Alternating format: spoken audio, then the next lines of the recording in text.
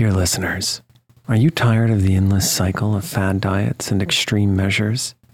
It's time to wake up to a better weight loss solution with Rowbody. As someone who's been through the ups and downs of weight loss, I know firsthand the challenge of trying to find what will stick. That's why if I qualified for Rowbody today, I'd jump at the chance for a scientifically backed program that supports long-term success.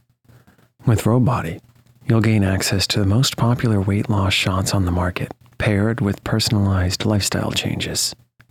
Over 200,000 people have already chosen Row to help them lose weight. Say goodbye to the roller coaster of weight loss dreams and hello to sustainable, real results with Rowbody. Go to row.co/snoozecast. Sign up today and you'll pay just $99 for your first month and $145 a month after that. Medication costs are separate. That's ro.co/snoozecast.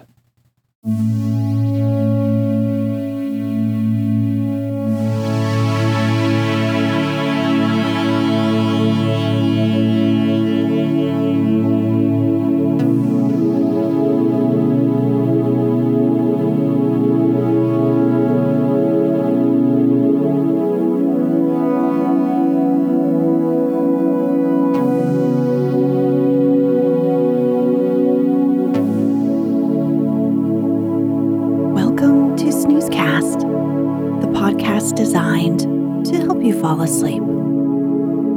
Find us on snoozecast.com and follow us on Instagram @snoozecast to find behind-the-scenes content. If you enjoy our show, please write a review on the Apple Podcasts app. Here's a recent review we loved. The subject line is, "An Island of Calm and Comfort." It goes, "When I awaken in the middle of the night with the daily worries of life whirling through my brain, your stories guide me to a calm and comforting space. I love the nostalgia of revisiting books I enjoyed as a child. I appreciate the limited ads and the way you taper down at the end of the story. Thank you so much for helping so many people like me." And thank you to the dear listener who wrote this review. We're so happy to help you fall asleep. This episode is brought to you by our Patreon supporters and by The Giant's Stairway. Tonight, we'll read the next part to our Magic Cloak series from the book Queen Zixi of Ix, or The Story of the Magic Cloak, a children's book written by L. Frank Baum and published in 1905. If you'd like to listen to this continuing story easily in order, go to snoozecast.com/series. In the last episode, the war between the kingdoms of Noland and Ix ends with the Ixian army running away in fear of Noel's magical powers. Queen Zixi devises a new plan to steal the magic cloak.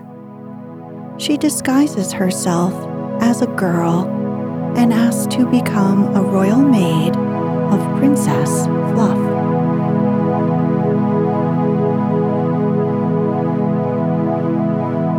Let's get cozy. Close your eyes.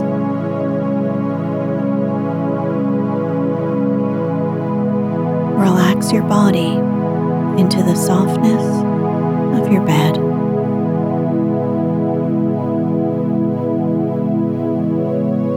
Now, take a few deep breaths.